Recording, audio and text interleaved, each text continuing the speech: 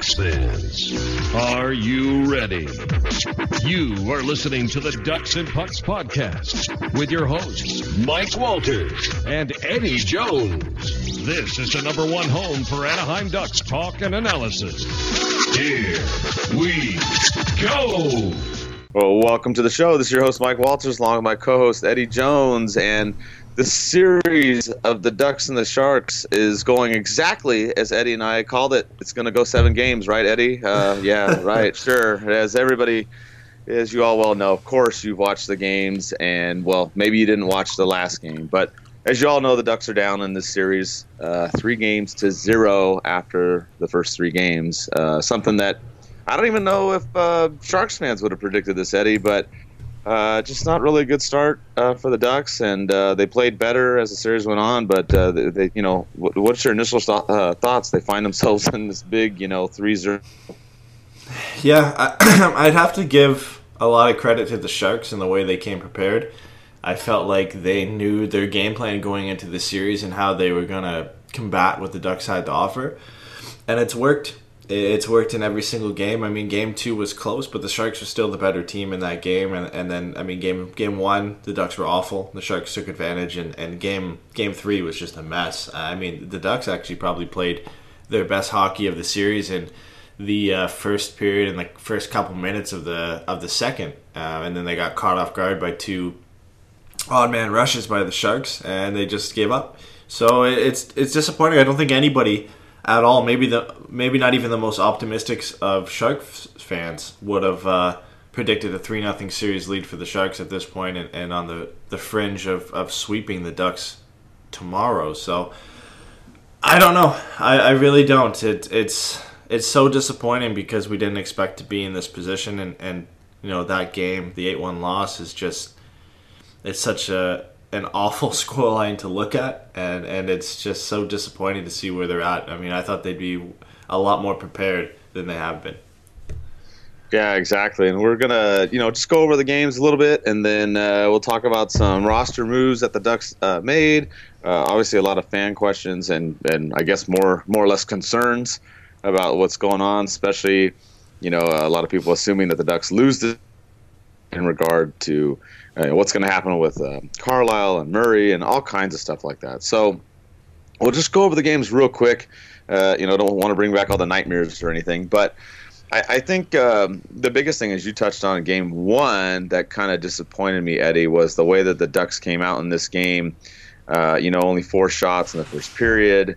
They give up the power play goal in the second period, and then it kind of snowballs. They give up a couple more goals later in the period. They get down 3-0. But I think what was frustrating about this is how well the Ducks played down the stretch, winning all those games, going into the playoffs. And then they come out in this game, and they really don't show up until the third period when it's too late. They only get 13 shots in the first 40 minutes or so, and it's already a 3-0 hole. And this team in this game didn't look like the team that we had seen for the last 3-4 weeks of the season. No, they didn't. And again, the Sharks did a great job of they've done it all series, but in this game particularly, they forced the Ducks to the outside. And, the Ducks' bread and butter all season has been getting guys to the front of the net and getting quality chances from the slot, and they just haven't been able to do that in this series because the Sharks have limited their chances, and they've clogged up the neutral zone. And the Ducks haven't been able to enter the zone cleanly, and a lot of that has been because they haven't had Cam Fowler in the lineup.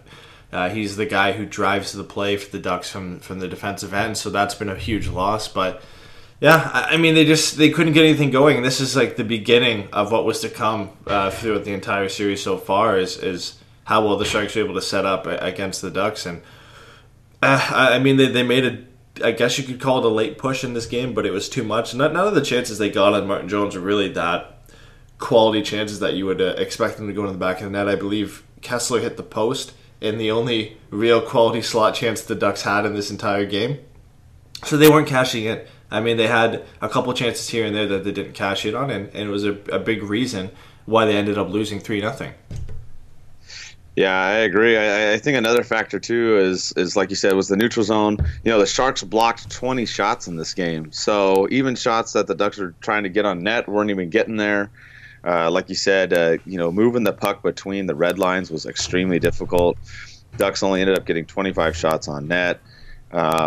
Just there wasn't a whole lot of good to talk about this game. I mean, it was just unfortunate the way they came out, flat-footed basically. And, the Ducks then in game 2, it seemed good in the beginning. Silfverberg scored 40 seconds in.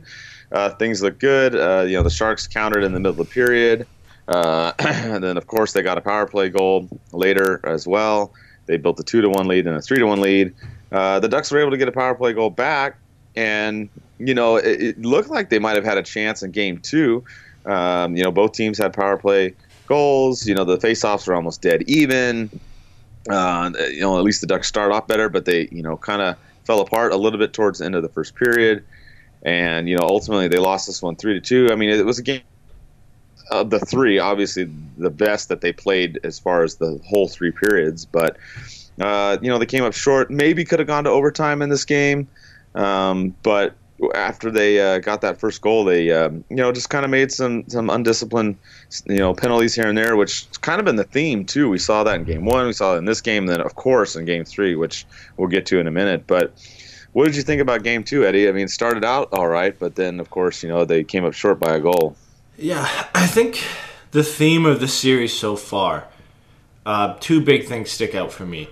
The Sharks have played extremely well defensively. They've played very strong in front of Martin Jones, wherein he hasn't had to make any highlight reel saves, and when he's been called upon, he's been good. And the other thing for me is the Sharks have capitalized on pretty much all the chances that they've gotten. They have been extremely efficient in front of the net, and yes, some of the plays they've got lucky on, like this Marcus Sorensen goal in game 2, the first one. It bounces off the boards, goes right to him, and he's essentially alone. I think he's the only guy that was really there thinking that would come off the boards. Not much Gibby could do. But then you look at the next goal here, too, by Logan Couture. It's a 2-on-1. He's in alone, and he's able to make a play and cash in, and that sparked where we had seen 3 identical goals in each of these games. I forget who scored it in the first goal. I think it was Evander Kane in the first game, Logan Couture in the second game, and Marcus Sorensen in game 3, where they're all 2-on-1s, where they would pull it to the back end and score. Not much Gibby can do on those, but again, they're cashing in on their chances. It was unfortunate that power play came at what was considered a ghost penalty by Brandon Montour, where he was called for hooking. But I mean, you can't really blame the officiating in this series at all. I know it's disappointing that ends up leading to a goal, because it really should have been a penalty, but the Ducks have got away with a couple things in the series as well. And the Sharks made them pay, ultimately. I mean, the Ducks' penalty kill, which has been a strength for them all season, hasn't been good. The Sharks' power play has woke up without Joe Thornton, because they've been able to cash in on the chances that they've had. And then again, you've got Thomas Hertl, who just breaks through 3 Ducks players, victimizes Brandon Montour, and throws it back against the grain on John Gibson, who maybe bet a little bit hard that he wasn't going to get the shot off. But again, you can't really blame him. But as a whole, this game was probably the best for the Ducks. They still got outplayed, and the Sharks still did very well in executing their system. But it gave us some positive signs for Game 3. It really did. I felt like the Ducks were getting back into this series. The goals they scored weren't really highlight reel goals. The Jakob Silfverberg one was kind of an early one of Martin Jones where he was sleeping a bit. The second one by Lindholm was because Dylan ended up running into Martin Jones. But at least the Ducks were capitalizing on some of the chances they had. But I don't think we expected what was to come. I mean, this looked positive, and then you go into Game 3 and nobody expected what was going to happen. Yeah, I mean, Game 3, the Sharks scored first. Again, the Ducks got a power play goal, by Raquel. This time, it was 1-1 after the first period. They looked good. You felt like they, had a chance in this game. I mean, the opening 20 minutes, they're moving the puck. They're doing the things that they need to do. And then 2 quick goals within about 2.5 minutes in the beginning of the second period. The Sharks go up 3-1, and then basically all hell breaks loose after this point. The Sharks end up getting 2 more in that period.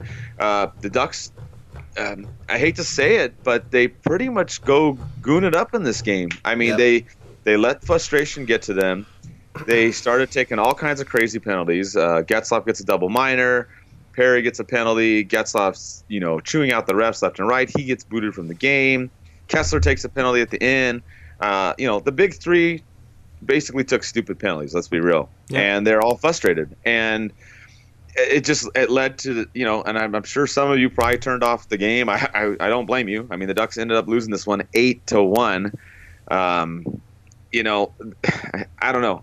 And that's why I tweeted out I had nothing to say after the game, because I was just so frustrated, and basically I just stopped looking at social media after this game, because I already knew that there's nothing good that's going to come from reading anybody's comments on social media after this game. Obviously, we all know that the Ducks started the game fine, blew it in the second period, and then, of course, even tanked it even worse in the third.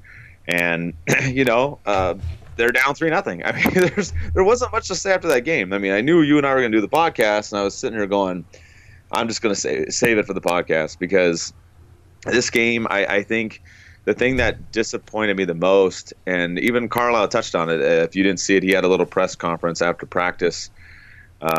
He just talked about the emotion, and that, that things went wrong in the beginning of the second period.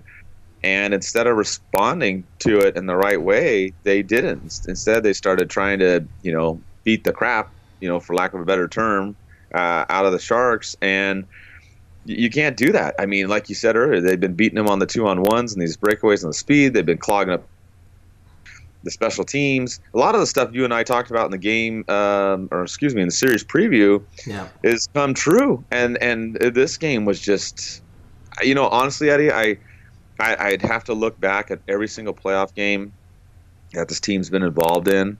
And I was talking this over with a few other people, including Phil Hewlett, too. We were talking about this after the game.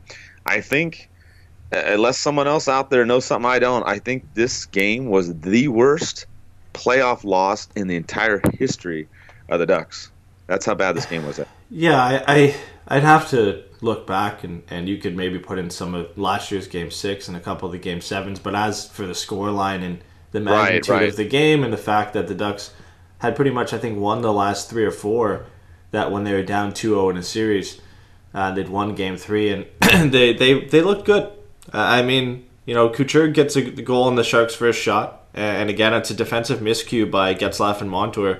Montour told Getzlaf to watch Couture coming in. Getzlaf either doesn't see him or doesn't listen to him, and Couture is wide open in front of the net. And again, you can't blame John Gibson on this one, because what's he supposed to do? I mean, Couture has half a net to throw it into, because it was a great pass by Mikhail Bodker to get it over to him. But that's the Sharks again capitalizing on the chances they have. Gibson comes up strong again on the Sharks' second shot on goal, which was a breakaway by Chris Tierney. Yeah. So Gibson was strong in the game. But, I mean, looking back even to, like you said, the series preview we'd given the Sharks the edge on offense. That's come true.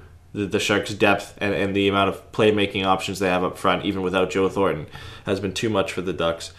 We gave them the edge in special teams, which has come true. Their power play has surprised, I think. It wasn't great all season, but we knew they had some deadly weapons, and they've come out and they've been very well. The Ducks' penalty kill, again, we said it was a strength, but it was relied heavily on goaltending, and that's been exposed. The goaltending, I think, has been pretty even, despite the Ducks getting outscored, 14-3 in this series. I feel like John Gibson's been hung up to dry a lot. Martin Jones has been good, but I feel like they've been equally as good, just the teams in front of them have played completely differently. And the defense, I feel like the Ducks have just felt the loss of Cam Fowler, which is something we said could happen. But they looked good, honestly. The power play connects early, and they finally have Raquel shooting the puck from the circle. 85 games into the season, he's finally in a spot where we thought he'd be all year on the power play as a trigger man, and he wires it past Martin Jones, and that looked like things were going well. I mean, up until the second goal, which was early in the second period, the Ducks were playing very good hockey. They're out shooting San Jose 14-8, and then Montour just blows a tire, and Donskoy and Kane go on a 2-on-1, and they score. And the Ducks shocked a little bit, but they continued to play pretty well after that, and they were still shooting San Jose 17-10. And then a shot rims around the boards, and it creates another 2-on-1 with Donskoy and Sorensen, and they score. And from here on out, the Ducks just gave up. I mean, they were shell-shocked. They were surprised that they were playing so well, and they were down 3-1. And it just got worse from there, and the Sharks ended up scoring 3 more goals in that period. Eric Fair dekes around 2 Ducks players, roofs at top shelf. Evander Kane ends up walking. Brandon Montour doesn't score. You've got the Sharks getting their 5th goal on the power play, and then the third period was just a mess where it was a slew of penalties for the Ducks. All 3 goals in that period were power play goals for San Jose. And we end up losing this game 8-1. And you wouldn't have expected that if you just watched the first 22 minutes of this game. You would have thought the Ducks could have got back into this. They're playing arguably their best hockey of the series. And they eventually end up losing 8-1. I mean, it's surprising. It's disappointing. I have no idea how they're going to come out in this game. You look at some of the post-game comments, they're saying, well, this next game's do or die. This was embarrassing. We have to do that. Well, you got to look at it and say, well, shouldn't this game have been do or die? And this is how you came out and performed and how disciplined or undisciplined you were in a game that should have been a do or die game as well. So I have no idea. A lot of things that we can talk about coming up in this game 4, but I have no idea how they're going to turn this around. Yeah, and I think that's the concern. Going into game 3, I said, on Twitter, hey, this is a must win in game 3, and it was, just like you said, first period, a couple minutes into the second, and they looked all right, and then the wheels came unglued in the second after those couple goals, and then, the third period. I just think that was probably one of the worst periods to watch because they got so frustrated and got down, got all these penalties. The Sharks just piled on more. The only thing I can hope is, we talked about this after game 2 a little bit on social media, is that the Ducks had lost the first 2 against Edmonton at home. They came back and beat Edmonton in 7. So there was that hope. But then, of course, now we're down 3-0, so a little bit, obviously, a bigger hole. The only thing I'm really hoping, Eddie, is maybe the Sharks just used up all their goals in Game 3. I mean, they scored 8. Maybe they're done. I mean, if you remember back in Game 6 against Edmonton, they dropped 7 on the Ducks. Then they were only able to score 1 in Game 7. So they're going to go on a cold streak and not score in Game 4 and there on out. But I mean, there is a chance they can come back. You and I talked about it before the show. If people remember your favorite team, the Kings, they did it against the Sharks. So, they could turn it around. I mean, obviously, going to go with the cliches, Eddie, but, period by period, shift by shift, all that kind of stuff. That's what's going to have to happen. But going into this game 4, do or die, they've got to get a good start. And I think, the biggest thing that's been killing them is not just taking, certain penalties here and there. And obviously some of the calls have been iffy, but the biggest thing is these odd man rushes. You're seeing the Sharks get these 2-1 rushes. Sometimes guys are partial breakaways, whatnot. And I think that's been the issue because a lot of people are putting it on Gibson for some of these games. There's maybe a couple goals that you could put on him, but you got to look at the Ducks system overall. And you got to look at their defense. The defense hasn't been there in this series. And how much do we miss Cam Fowler? You know what I'm saying, Eddie?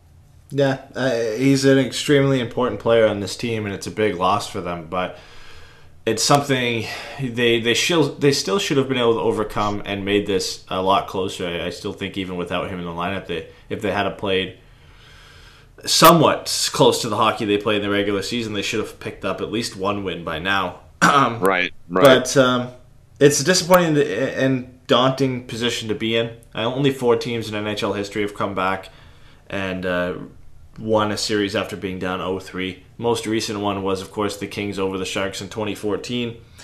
If you want to take some solace in that series, the Kings got lit up in games 1 and 2, 6-3 and 7-2. They lost game 3, 4-3 in overtime, and then they came back and they flipped the script on the Sharks and ended up scoring 18 goals in the last 4 games. That was a special Kings team back in 2014, so it's hard to compare. But they were also a team that had struggled with goal scoring in the regular season, just like the Ducks did. So it can happen. It's possible. It's not over till it's over, but it's not the position you want to be in. I mean, there's 2 teams currently down 0-3. It's the Kings to the Golden Knights and the Ducks to the Sharks. The chances of any of them coming back are slim to none. I mean, we'll still I'm sure we'll all still watch Game 4 and hope the Ducks can at least get a win and maybe gain some momentum to get back into the series. You have to remember, too, they still do have 2 games at home after this game if they do win. So it helps a bit. It doesn't help a lot, but you've got 2 of the last 3 at home. If you can at least win those and then maybe pick off that last one against the Sharks, you've got a chance. But it would be amazing. It would be a comeback for the ages for the Ducks, just the way they got hammered in all 3 of these games. They haven't really showed any signs of life whatsoever. For them to come back in the series, they not only have to play amazing and probably play better than they did in the regular season, the Sharks just have to completely collapse. And they've also shown no signs of doing that. I mean, the offense is there. You would assume if they were slumping a bit, Joe Thornton would find his way back into this series if they lost maybe even the next game or the game after that. He would find his way back in, and that would be a whole nother mess you have to deal with up front for the Sharks. Goaltending would have to fall apart for them as well. Martin Jones would have to just completely fall off a cliff. There's so many things that would have to go right for the Ducks. It just doesn't seem possible. But I'll hold on hope until they're good and done. I really want to see them just play a good game. Go out there. I know it's cliche, but go out there, have fun, play some hockey. Your season's on the line. Play like it's on the line. Don't play like you did in Game 3 where it should have been a do or die game and you ended up getting hammered 8-1. They need to have a hot start, like you said, and they can't get frustrated. The discipline has to be a lot better as well. Yeah, and I think it just. I'm not saying that we were right, Eddie, but on the series preview, I think one of our number one concerns was the Ducks playing discipline. And that's been an issue in every single game. Like I said, you can sit there and look at some of these games and, there's some iffy calls and, there's some non-yada. But you got to look at the way that the Ducks are getting frustrated, taking, extra penalties, just trying to do unnecessary hits. You saw that with Perry in Game 2. I was frustrated. I mean, I think somebody wasn't wearing their chin strap probably as tight as they should have been. But at the same time, you have a play where the puck's against the boards. The other Shark player is not even really, in there, and Perry goes and, goes to level the guy. I mean, obviously the guy went down a little bit easier, but still, I mean, there's no need to go do that. There's, you're down by a goal in that second game. You got, a little over 3 minutes to go. The refs are calling stuff, pretty tight, at least against the Ducks, as we all talk about. But, I mean, there's just things like that you can't do. There's no reason to go hit that guy. I mean, or barely make contact. He's not even the one with the puck. There's other guys in there. So that's been my biggest concern, and that's what unfolded in these 3 games. So, for Game 4, we will have a watch party still. If you wanna come and hang out, there'll still be some giveaways, things that we're gonna do. We'll be at El Ranchito.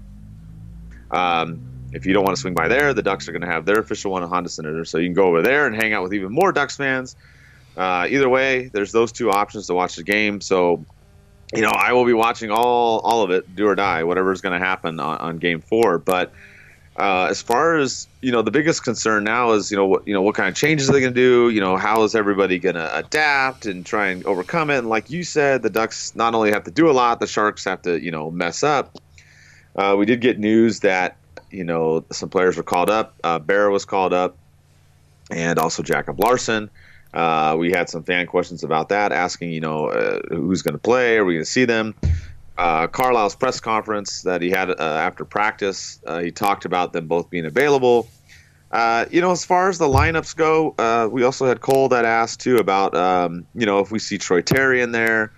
I don't know what we're going to see in this lineup for this final game. Of those players that are coming up, I think Larson could be an option, Eddie, with the way the defense has gone. Berra, I don't think so much. I mean, I still think you're going to end up going with Gibson. I know some people are, upset about, some of these goals with Gibson, but I don't think putting Miller in is really going to change. I mean, it's the Ducks system overall that's been having some issues, but I think Larson could give a boost if he's put in that lineup for Game 4. Yeah, I mean, I've wanted to see him all season, and we get possibly the last game of the Ducks season that we might see him play. You always see this, though, in a series where a team's down 3-0, 3-1. You see some changes where maybe some young guys come in the line and maybe the backup goalie goes in net. I would like to see Troy Terry in, but unfortunately it doesn't look like he's going to go. He was in practice today, but it still doesn't look like he's going to be an option to play just because Randy Carlyle usually likes to go with a guy like Jason Chimera, Antoine Vermette, Chris Kelly, those guys. I feel like he would add a lot. I mean, adding Jakob Larsson, I think, is going to be big. We don't know, though. He's an unknown quantity at this point, right? I mean, the small sample size we had of him was 2 years ago at the beginning of last season. So I mean, we have to wait and see what he can do. I feel like he's probably a better option than having Andy Welinski over there. I'd like to see him paired with Brandon Montour, keep Lindholm and Manson together, and maybe have Boschman and Pettersson down on a bottom pairing, which again isn't ideal.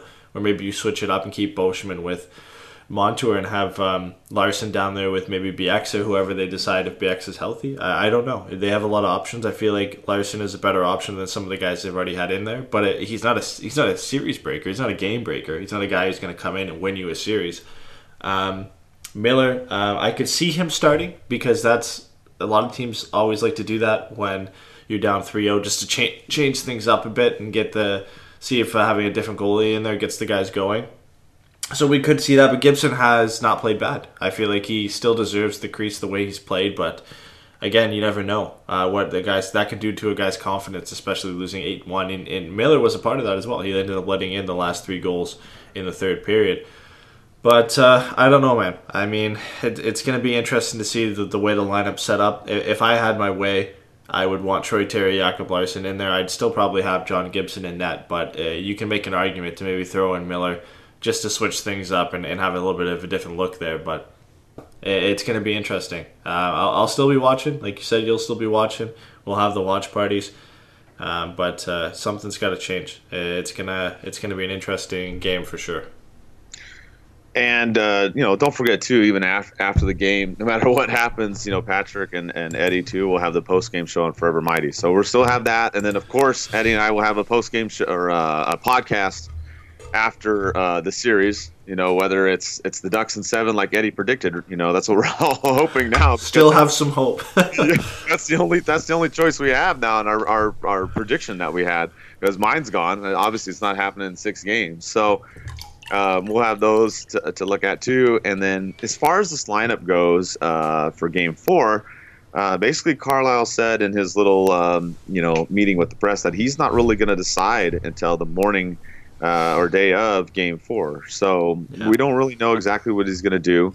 I agree with you. I would like to see Larson in there and Terry, but I think of the two, maybe Larson gets to get in there. Something's going on with Bieksa. We don't know 100%. I haven't really seen anybody talk about it, but he's listed on the IR on the Ducks website, so I don't know if it's his hand again that's hurting him or whatever, but nothing has come out. So, I don't think he's going to be available for Game 4. That's maybe why we do see Larson. Situation, I feel the same way that you do, Eddie. I don't think Gibson should get the boot. I don't think he's been that bad. I know some of you out there are ready to hang him, but maybe you do see Miller, like you said. Maybe they do try to change it up, and I'm thinking there's going to be some changes in the lineup, no matter what, for Game 4 for sure. But I would look for Larson to come in. Maybe Miller gets switched in there, and then the offensive lines. I think there's going to be some juggling going on a little bit, because what's been going on hasn't been working so far, Eddie. And I mean, you got to pull out all the stops now. And I mean, other than a couple periods here and there. In the series, the Sharks have owned this series. I mean, this is just fact. That's the way it's been. But a lot, like you said, has got to go right for the Ducks, and I think there's going to be some shakeup for Game 4. All we can hope for is that they get a good start, play discipline, and maybe put in some of these younger guys, and just go all out. I mean, that's all we can really do at this point, Eddie. Yeah, last night was a journey talking about this game, and I couldn't believe that people actually wanted to come and listen to us break down that game. We went through the breakdown pretty brief, because I don't think anybody wants to hear us continue to talk about an 8-1 loss. But the outcome of this game is going to be interesting, because we did get a lot of questions about Randy Carlisle and about Bob Murray and what it's going to look like next season, no matter what. A sweep, obviously, it looks a lot worse than even losing in 5. I'll get your opinion first, because we had a lot of questions. We can get into some direct fan questions, but I just want your opinion on what you think is going to happen to Randy Carlo or Bob Murray if the Ducks get swept, even if they lose this series, which obviously looks likely at this point. Yeah, that's part of the reason why I think I turned off my social media after Game 3, because everybody was coming out with the pitchforks and the darts and handguns and grenades and whatever else you want to talk about. I mean, everybody was calling for blood basically, and I'm not saying it's not without good reason. I mean, if you're mad right now about the way the Ducks have played and you're pissed off about management, certain things, I'm all for it. I mean, you have every reason to be upset. I think I'll start with Murray, and we've kind of talked about him at the trade deadline, Eddie, and I think that's kind of been the issue is we like what he does at the draft, but he hasn't really done too much at the trade deadline lately, and I think that's kind of what the rub is at. If you look at Murray, you're happy, in the summertime with the things that he does, and sometimes, maybe the midseason things that he does, just like the Henrique move, you're kind of happy with that. But then, trade deadline, nothing big happens. You and I talked about this. The thing that upset me at the trade deadline wasn't so much that the Ducks didn't go out and get big players, but the thing is they didn't get Kane, and then Kane went to San Jose. And, I think that's what we were worried about, is what players were other teams in the Pacific Division going to get. Yeah. And, we saw your boy Tatar go to Vegas. We saw Kane go to San Jose. The Kings got a few players too and whatnot. And I think that's the frustrating part. And I think that's where the fans have a legitimate concern, is that it seems like in the last couple of years, Murray's made some decent moves, but it seems like when it comes to trade deadline and making that push to the playoffs, that there hasn't been, enough done to get the Ducks over that hump. So that's how I feel with Murray. Whether or not he gets fired or not, I don't know about that, but I just feel like not enough change has been made with his team. I think part of it is you're locked in those contracts with Perry, Getzlaf, Kessler. Obviously Kessler's been hurt this year, so, some of that's going to come into play. And I think a lot of the injuries are going to come into play, shifting over to the Carlisle side. Whether or not he's back or not, I think, it might be a little bit of a scapegoat, because there's going to be, the discussion about how we know the Ducks had the most man games lost in the NHL, period. And they had the first 3-4 months was just ridiculous. But Carlisle did keep the team together, did make a good push at the end and get into the playoffs. Obviously, in the playoffs now that getting smoked, but I think part of it is between the two, Eddie, is there's just not really an adaptation to the way the game is played today. We've seen this over the years, all the new interference, type rules, the goalie interference, the hookings, the holdings. A lot of the stuff, the way the NHL was 10 years ago, isn't the way it is this, now in the present. A lot of it's about the speed game. You look at Pittsburgh, the things that they've done. Mm-hmm. And I think that's the overriding issue, is that we just haven't adapted to that game as far as in the management level. They haven't really done what we need to do to compete with the style of play come playoff time. Regular season, they're fine, but we've seen this every year. We end up doing great in the regular season. Obviously this year they didn't end up first, but they ended up in second, and then we collapse in the playoffs. And I think that's partially the problem, is that of the two, I don't think both of them are going to get fired. I know people are calling for their heads or whatever. I think of the two, the one that's more on the hot seat in my mind would be Murray, because Carlisle's only been here the 1 year. And like I said, they're going to point towards the injuries, yada, yada, yada. But that's where I lean, Eddie. I think they're both probably going to be back next year. I don't think they're going to be fired. But if we probably should put out a poll question. We put out a lot of them. We probably will do it, hopefully, if the Ducks do get past this round. But whenever the playoffs are over, we will put out a poll question, see what you guys think. And we've done that. But that's where I'm leaning, Eddie. I think if you're going to aim the blame, I'd put most of it on Murray. Yeah, I tend to agree. I think it's a mix. All the blame for the construction of this team is on Murray, because they have been set up as a team that almost plays a style it's kind of gone extinct in the NHL to some sense. They're a big, physical, heavy Western Conference team that worked up until about a couple seasons ago.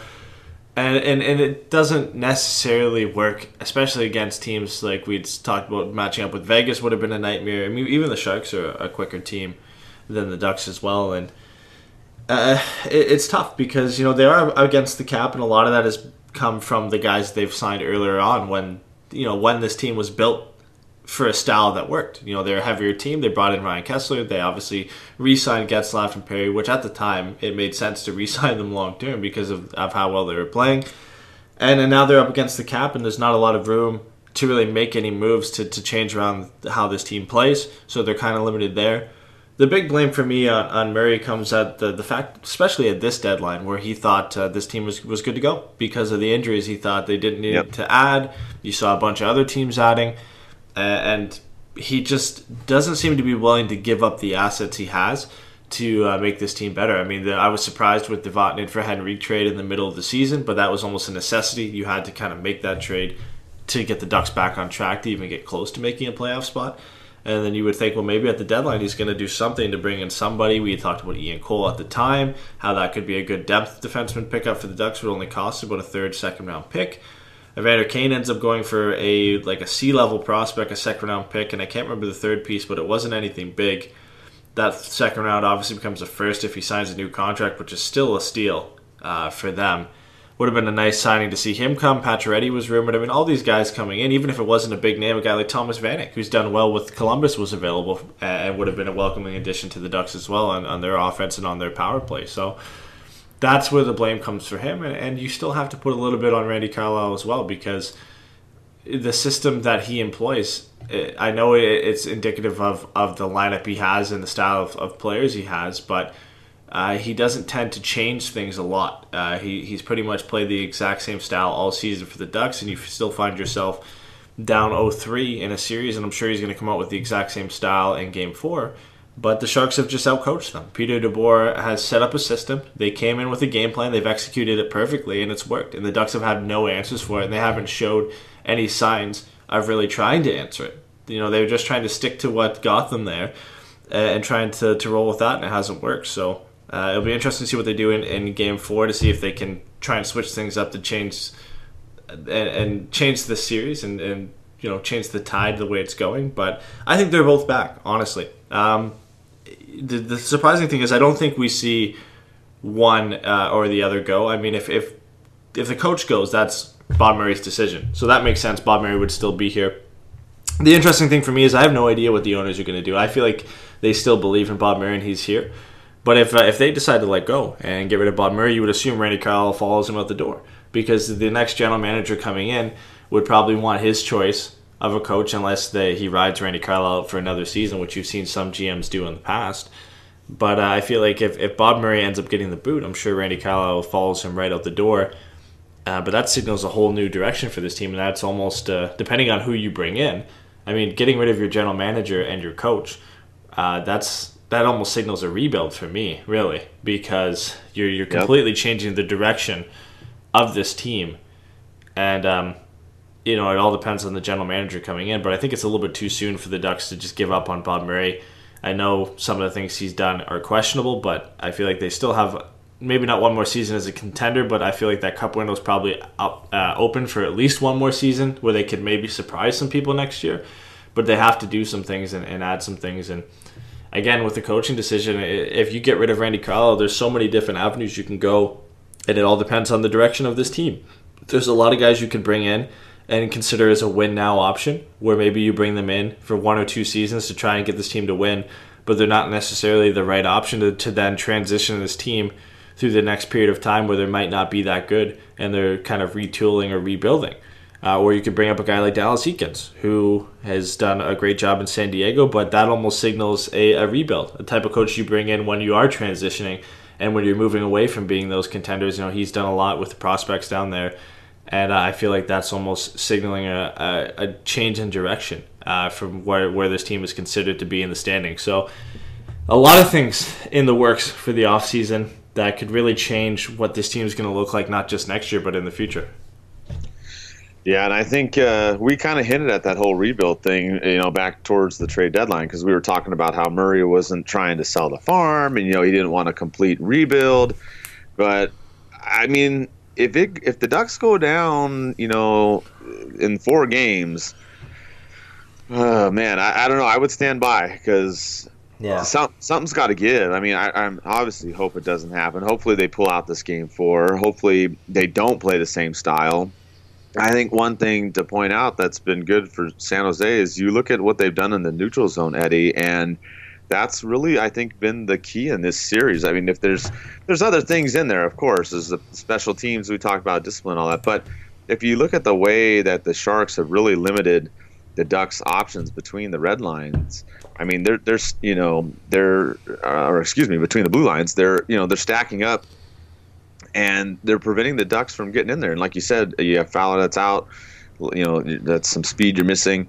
The Ducks are trying to do, dump it in, go to the corners and whatnot. But, I mean, for a team that doesn't have a lot of speedy options, to me, that's what I've seen being a huge problem in this game. Other than a couple periods, the Ducks have been able to kind of get through there and stuff. But that's why, for me, if I look at Game 4, I put in Terry, I put in Larson, I put in some of these younger guys with the speed and try to change the lines and do a little bit, because that's where I think the Ducks have thoroughly been outplayed, is between the blue lines in this series. And if they go down in 4 games, I really think something does have to change. I think you're right, though. If they do boot out Murray, then that means Carlisle probably goes too. So it's a tough situation. I mean, I think Murray still believes in Carlisle, but I don't know how much heat he's going to get if the Ducks lose Game 4, especially if they get blown out. A lot of this you and I are going to have to talk about once the season's over and after we see how this series pans out. But, they better come with it on Game 4. And I think the best thing to do is to try to use some of the younger guys and use the speed, because, the things that they're doing aren't working. And they haven't worked, I would say, for probably 6 or 7 of the 9 periods they've played so far. Yeah, it'll be interesting to see tonight, because I believe – the Kings play tonight. Nobody wants to be the first team eliminated, so the Kings could be eliminated tonight. Obviously, you don't want that to provide extra motivation if the Kings win and the Ducks don't want to be the first team eliminated. That's not the type of motivation you're really looking for. But it's going to be really... I've already said this, but I'm thoroughly impressed with the way the Sharks have approached this series and the way they have set up and really counteracted what the Ducks could bring. The Ducks need to find a way to get chances from the slot, because the Sharks have done an effective job pushing them to the outside. And yes, the Ducks had 46 shots last night, but not many quality chances that you really thought, oh, that was a great save by Martin Jones. He made some quality, good positional saves, but there was nothing where the Ducks really tested him that much, where you're like, wow, he's playing on his game.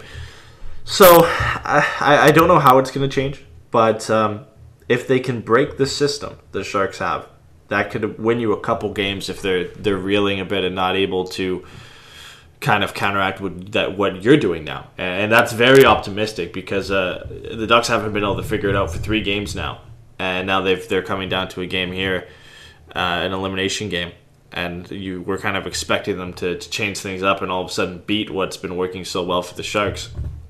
So I don't know, but like you said, maybe introducing some guys like Jacob Larson and Troy Terry to the lineup, switching things up a bit, maybe moving some guys up and down the lineup. It might be time to maybe take somebody off the Kessler line and move some things around, switch up the matchups, change some things up, try and counteract what San Jose is bringing to the table.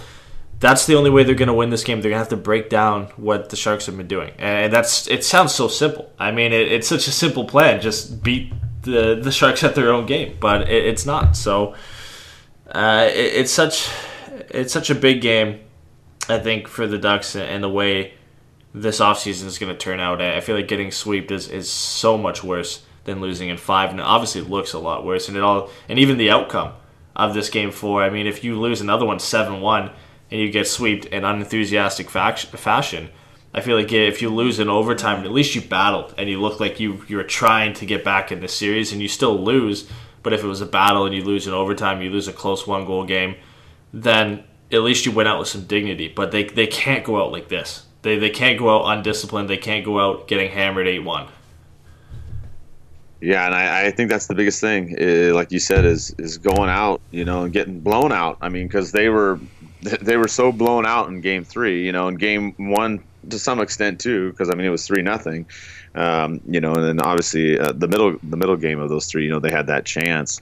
So I still think they can pull it off. I think that they can win this game and at least maybe force it to Game 5. Can they force it all the way to Game 7?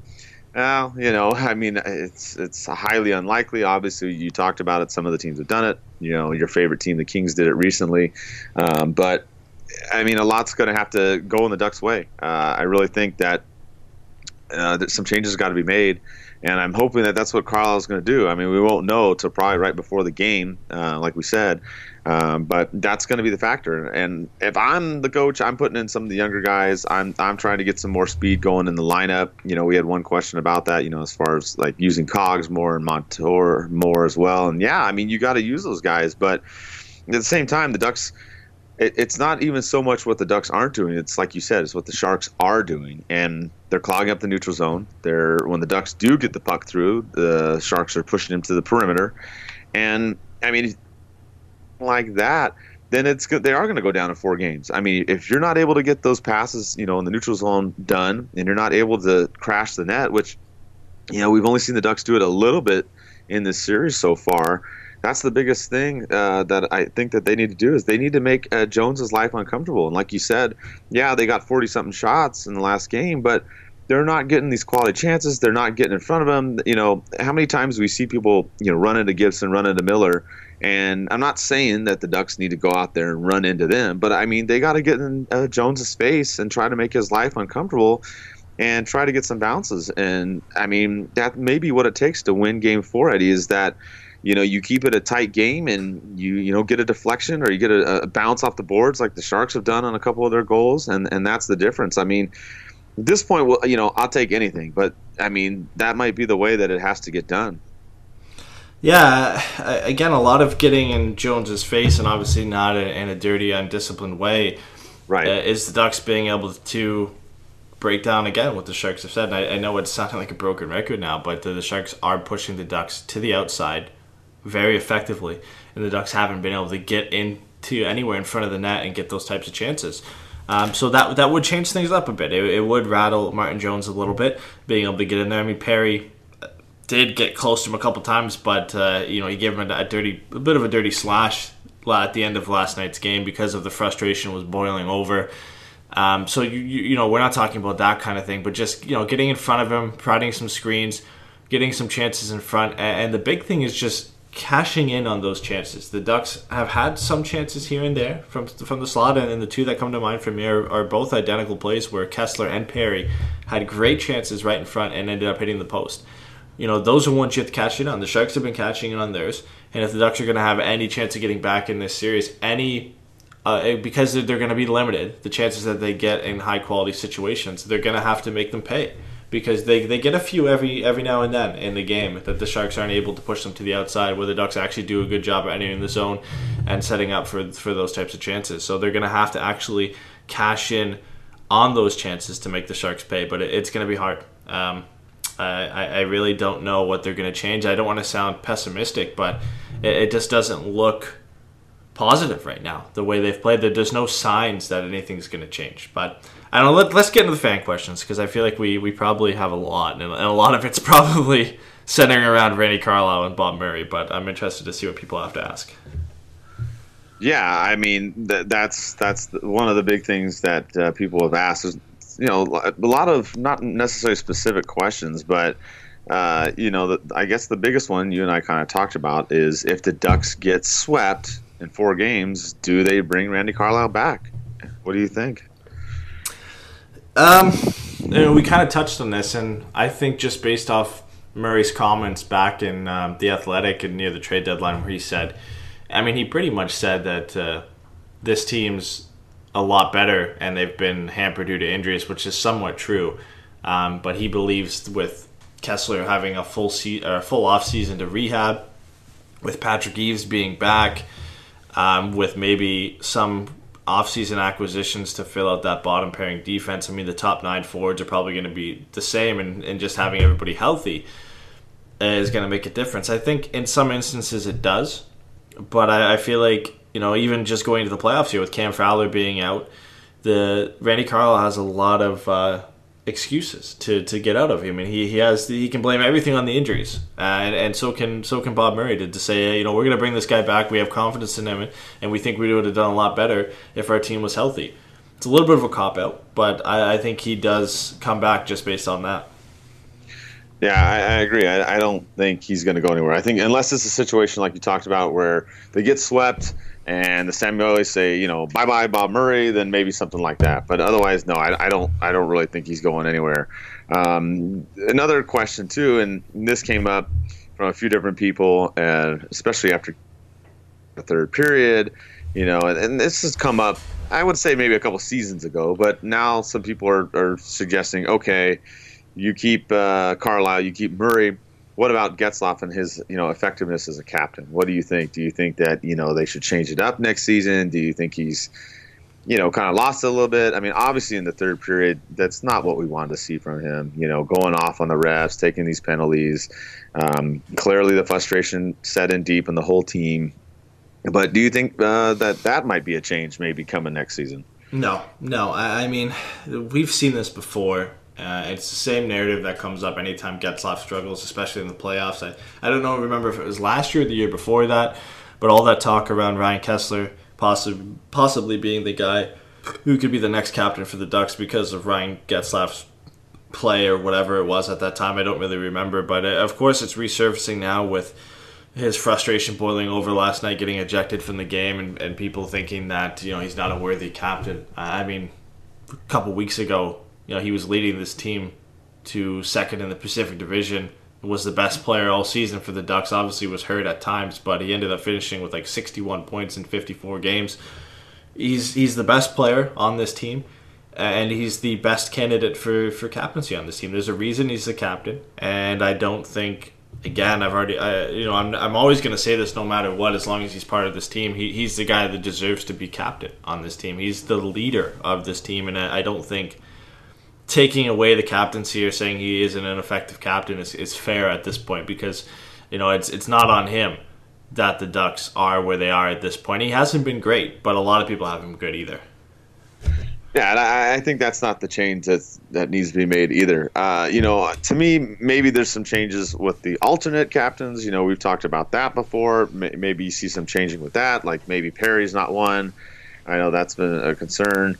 That we've talked about that before. That's something I might see. Maybe you switch it up a little bit as far as who you're going to pick. Obviously, you still keep Kesler in the mix there, but that's something that I could see them doing in the offseason. But yeah, I don't see them, you know, just saying, okay, we're going to change with Getzlaf, and that's going to be the key for that. So those are a lot of, you know, questions. I mean, that I think we're going to have to talk about in the summer, as far as the management and coaching and things like that. I mean, those are all the big issues. But, you know, if the Ducks can push this, you know, hopefully to game 6 or 7, we'll try to have another podcast maybe before one of those games. If not, then Eddie and I will be back for the I don't know, the Depressed Ducks and Pucks podcast. I don't know what we'll call it. Like the series season recap, off season preview. I mean, we'll have one of those shows, and then we'll